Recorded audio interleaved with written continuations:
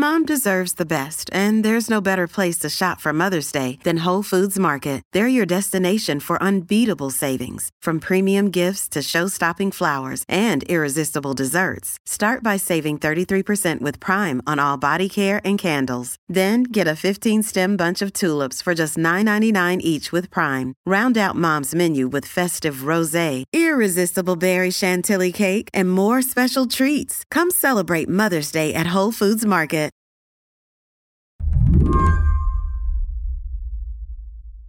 If you've been watching college basketball this month, you know that it has been a season of underdogs. And that will do it. FDU believe it!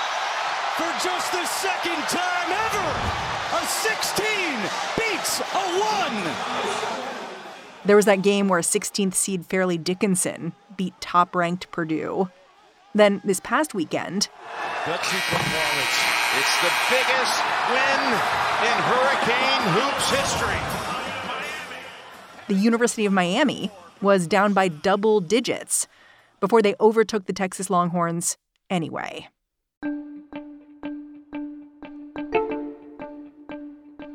On Saturday, the Final Four will battle it out.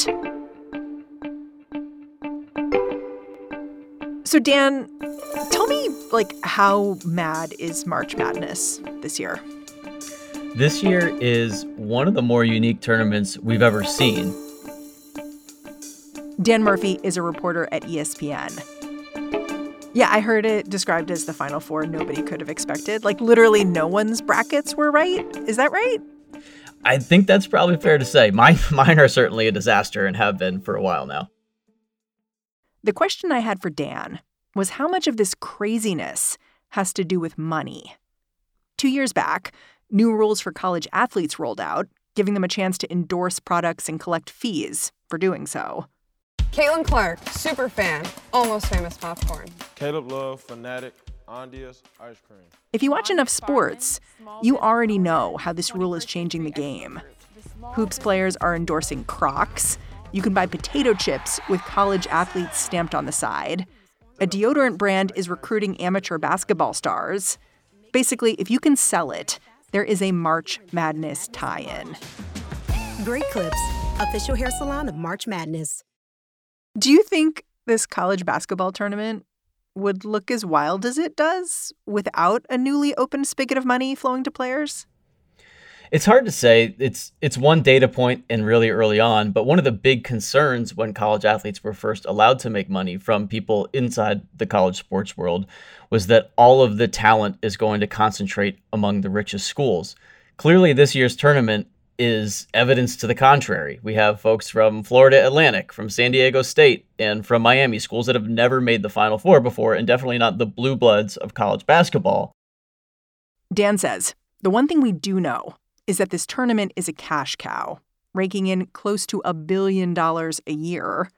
And as college athletes work out these side deals, the NCAA seems to be wishing it could call a timeout. So this month, while players have been hitting the court, the NCAA has been lobbying Congress. They're asking Congress for help to try to wrestle back some control over the sports that they used to have complete control over. Huh. I didn't know that, you could do that. Be like, hey, I'm having some problems working my stuff out over here. Congress, could you make me a rule? Usually it's pretty frowned upon to say, hey, I have a problem, I want Congress to solve it. But the only organization I know of that might actually move slower than Congress has been the NCAA.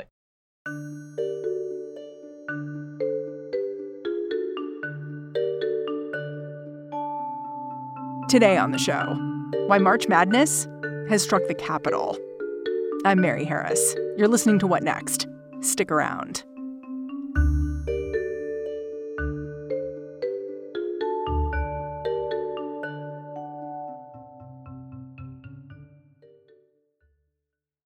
This episode is brought to you by Discover.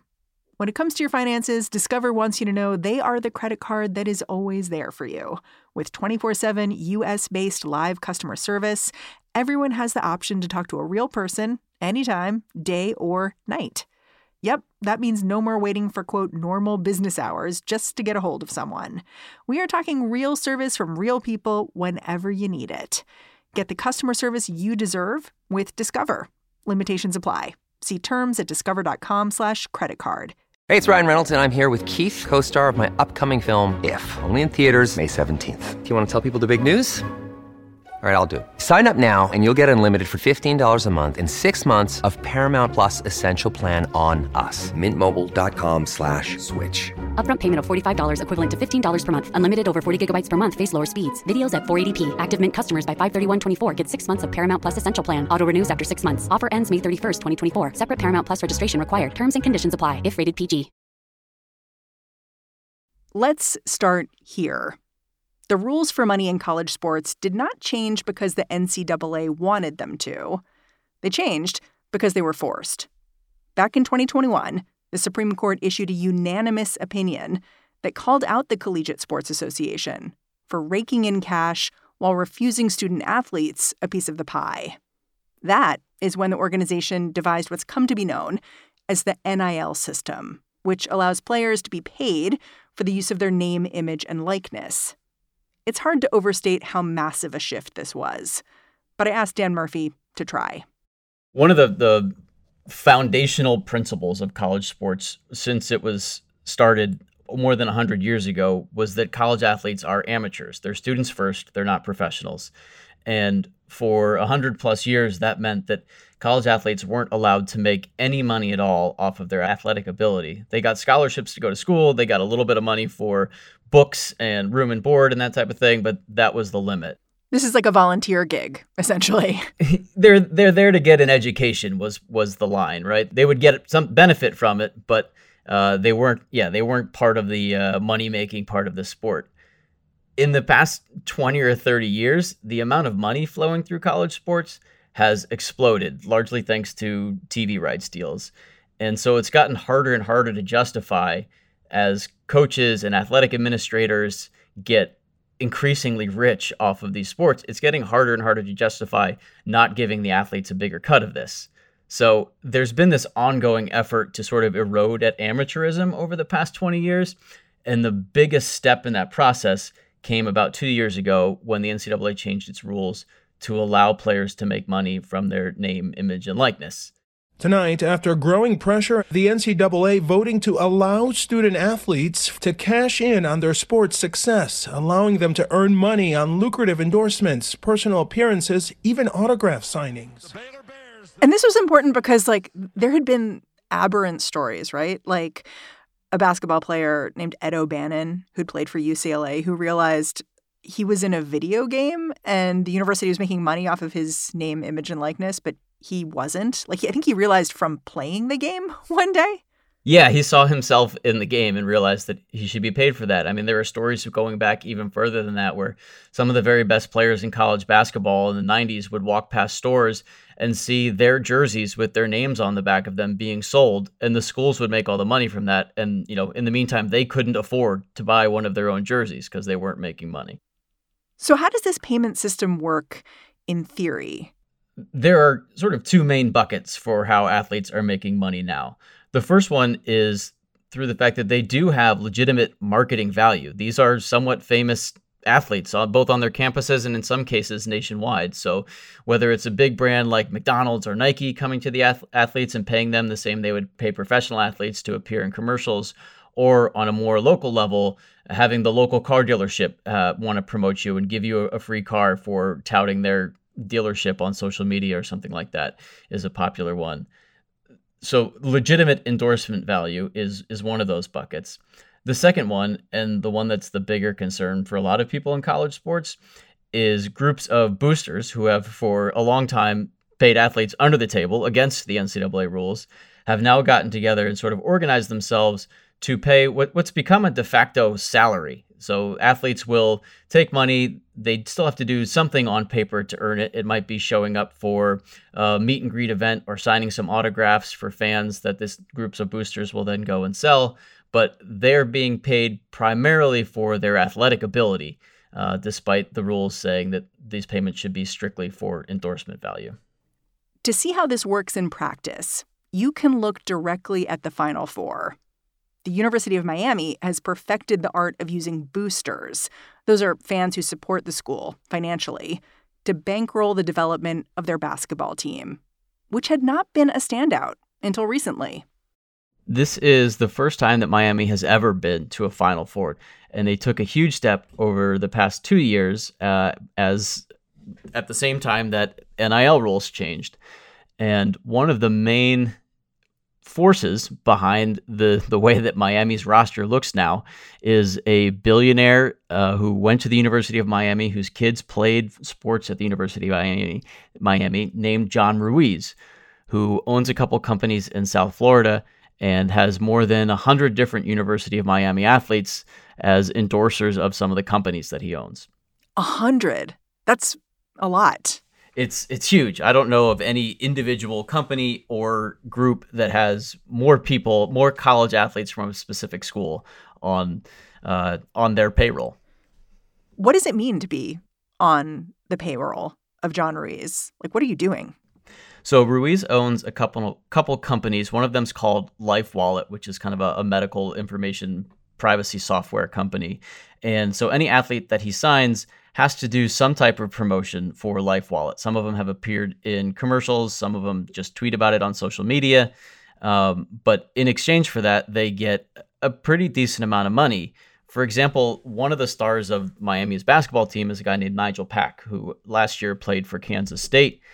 This summer, he announced he was transferring to Miami, and within 48 hours of deciding to go to Miami, it was also announced that he was going to be making $800,000 over the course of 2 seasons from LifeWallet, this company owned by John Ruiz. $800,000. I was going to ask how much people were making, but I mean, that's pretty breathtaking. Well, when you think about the coaches of these teams are all making millions of dollars. The tournament itself brings in more than $1 billion a year in TV revenue. The amount of money flowing through college sports has, like we said, skyrocketed over the last 25 years. And this is just a little bit of a look at how much money could be flowing to players if there weren't obstacles in the way from keeping them earning a straight salary or getting more of a direct cut of some of the revenue that's produced by the ticket sales and the TV rights for these games. You mentioned that this one player in particular transferred from Kansas State. And I know that around the same time that the NCAA was changing its name, image, and likeness rules, it was also changing the way athletes could transfer and what they could do when they did transfer, how quickly they could play. It seems to me like these two things, like the students being able to switch schools pretty easily and the money, those could kind of collide and create an especially chaotic system. Is that what's happening? Absolutely. It's created something that is the equivalent of free agency in professional sports, where athletes can jump from team to team very quickly. It's made it very hard for college coaches to try to build and make a consistent roster. It's given them a lot more problems than they've ever had before. What kind of problems? Like, what are coaches complaining about? So, yeah, the main complaint from coaches is that other people are tampering with their rosters and trying to recruit players who are already on their team, something that they've been able to avoid. Pro sports usually solves this problem by having long-term contracts and penalties for tampering. But because college sports doesn't see their athletes as employees, they see them as students, it's really hard to impose any rules on, whether the regular students can change schools, so why can't the athletes change schools? It becomes really difficult for coaches to try to fend off everybody. If you have a star player coming up through your program and the richer school down the road wants to go pick them up, or if they have a big booster down the road that thinks this player might help his favorite team, it's hard to hang on to the players that you're helping to create and have some consistency in your roster. Earlier in the season, another coach accused Miami of buying its team. Do you think that's a fair accusation? I'm not sure it would be fair to say that Miami bought this team. Certainly, John Ruiz has helped make Miami a more attractive place for a lot of college basketball players, but he has operated well within the rules. He's doing the same thing that a lot of other programs are doing right now. And frankly, a lot of programs have done under the table for a long time before this. I think it's new and it's uncomfortable for coaches, and they're losing control over some of this part of the process, and it's causing people to point a lot of fingers. But there's no reason why college athletes shouldn't be able to share in some of the money that they help to generate. And that's really what Miami's coach said when asked about this a week ago. It's interesting because I was reading this op-ed from Bomani Jones in the Times a couple days back, and he raised the story of a football player who basically tried to get a name, image, likeness package from University of Miami, actually, and was expecting like $9 million, but then another school came through with $13 million, and then everything fell apart. And to him, he looked at a story like that and was like, because there are no rules, even though some student athletes are benefiting, all student athletes are actually vulnerable. I think that's fair. I think the lack of regulation, the lack of a school being able to help their athletes does make it more likely that somebody who wants to take advantage of a naive 18-year-old who all of a sudden is potentially worth $1 million, those folks are definitely coming out of the woodwork. There have definitely been NIL deals where people have been taken advantage of. And as much as schools would like to try to solve some of those issues, they feel like they have to keep a little bit of distance from this because they don't want to be seen as the ones orchestrating these NIL deals. The bigger problem, I think, is that in many ways, this is the only mechanism for all of the money flowing through college sports to make its way down to the main labor force in college sports, the athletes themselves. It sounds like you're saying the NCAA doesn't love how this system is working. It's a system that they kind of put out there. And also, like, the fundamental problem is that the NCAA doesn't want to see these people as employees. So this seems like a problem of their own design. Very much so. They were forced into this system, right? They didn't choose this system. They were sort of backed into a corner by federal lawsuits.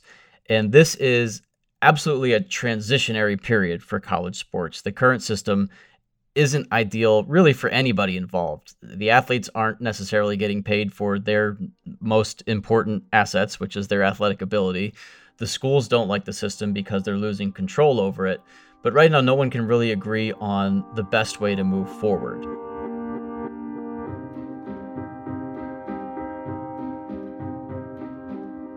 After the break, why the NCAA is asking Congress to figure out the best way forward.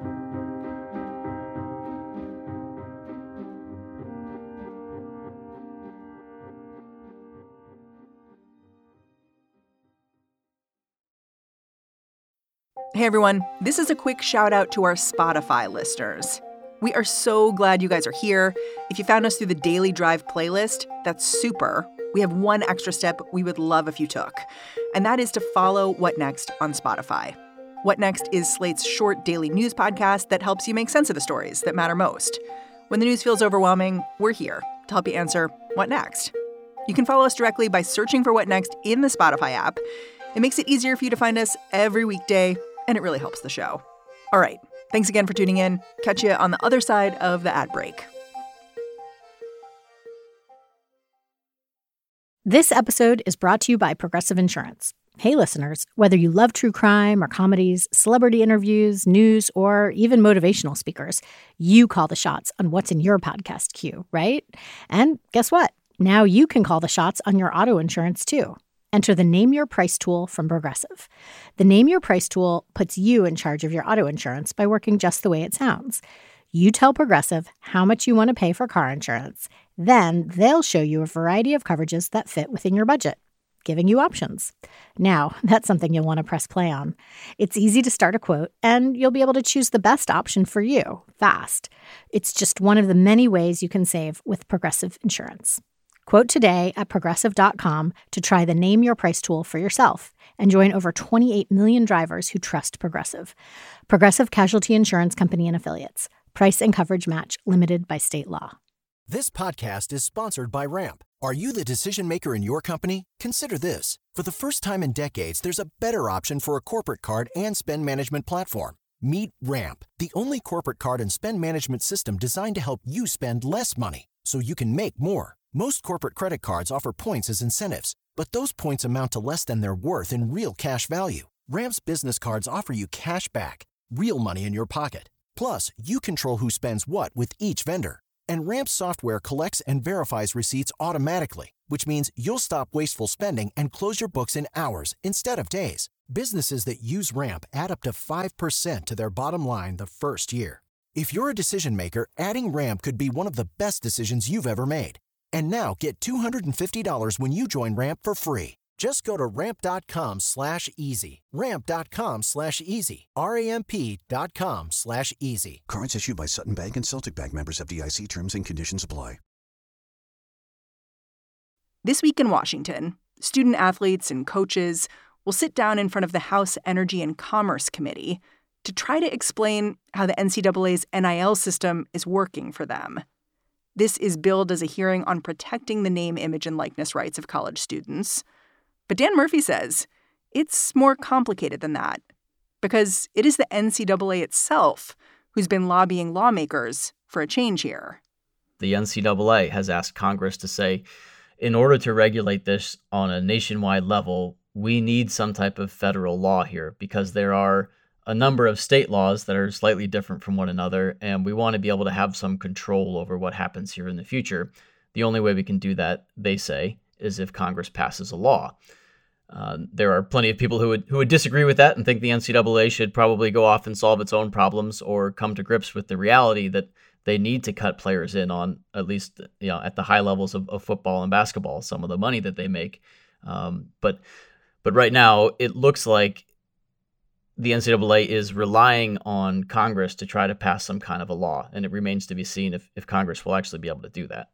And it sounds like the NCAA, they have a new president who is like a former player, but also involved in political circles. So it sounds like they're kind of reorganizing themselves, thinking that they're going to be making a case in the world of politics right now. Is that fair? Totally. Yeah. The new president of the NCAA who took over this March is the former governor of Massachusetts, who was the most popular governor in the country, despite being a Republican in a very Democratic state. And one of his biggest assets, the reason he was hired by the NCAA, was because they believe he has the political acumen to go to Capitol Hill and convince people in Congress to help the NCAA.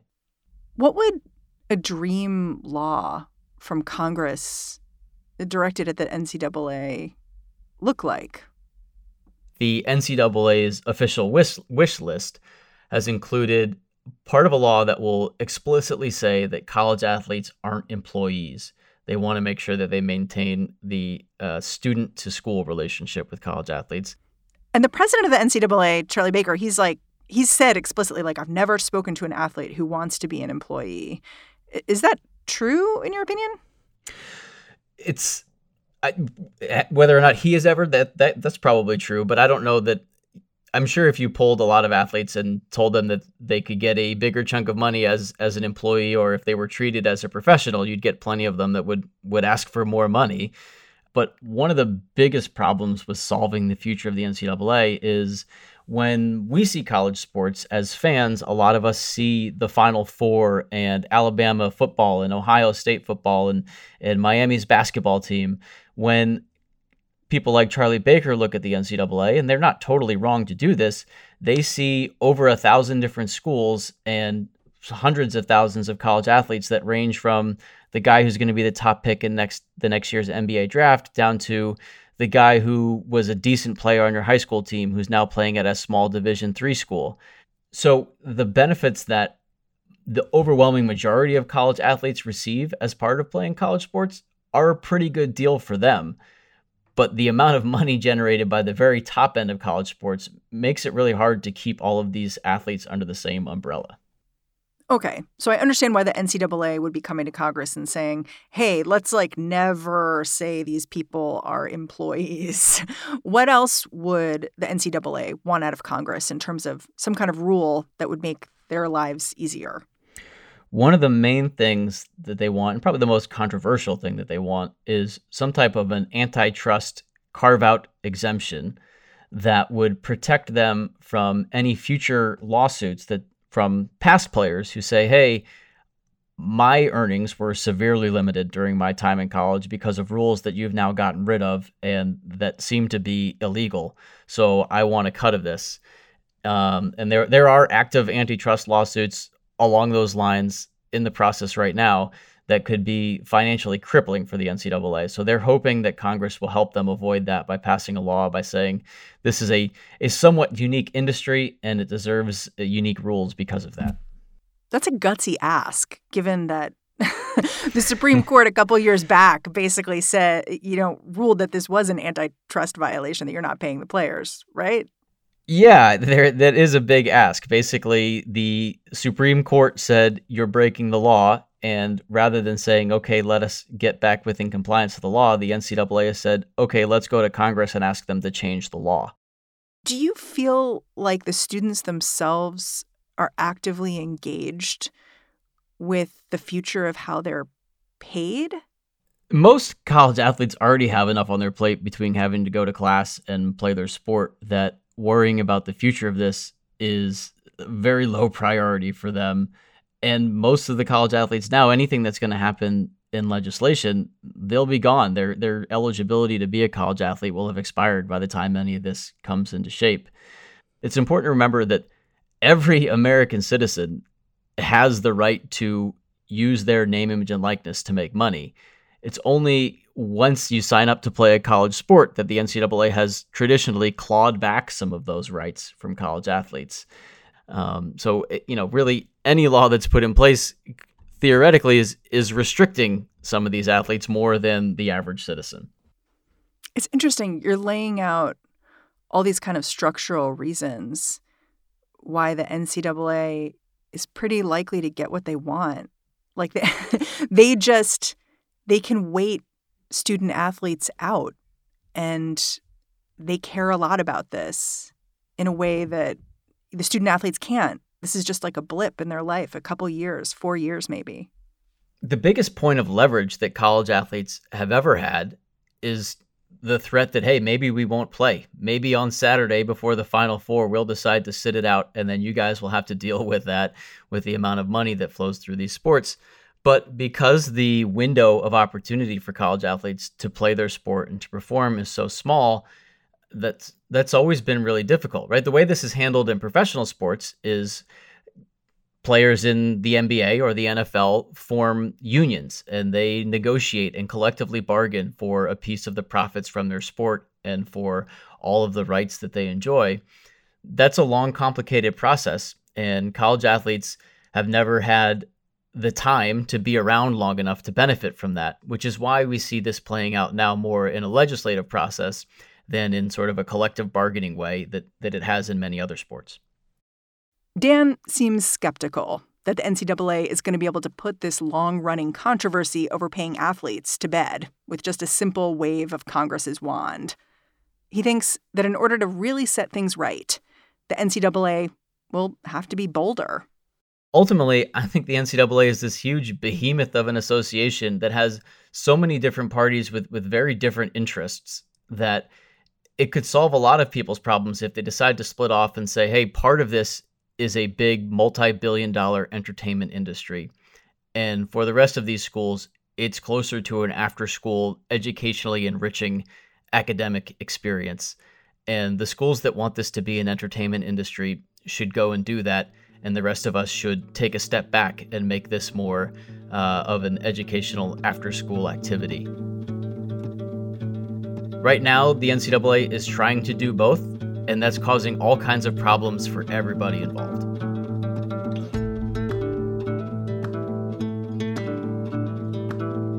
Dan, thank you so much for coming on the show. I feel like I really get it now. Thanks for having me.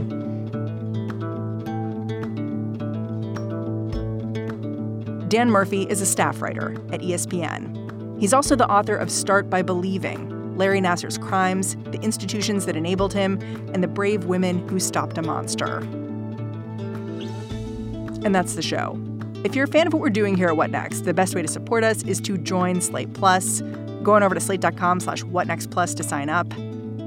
What Next is produced by Elena Schwartz, Anna Phillips, Paige Osborne, and Madeline Ducharme. We are getting a ton of support from Laura Spencer these days. We are led by Alicia Montgomery with a little help from Susan Matthews. Ben Richmond is the Senior Director of Podcast Operations here at Slate. And I'm Mary Harris. You can go track me down on Twitter. I'm at Mary's Desk. Thanks for listening. I'll catch you tomorrow.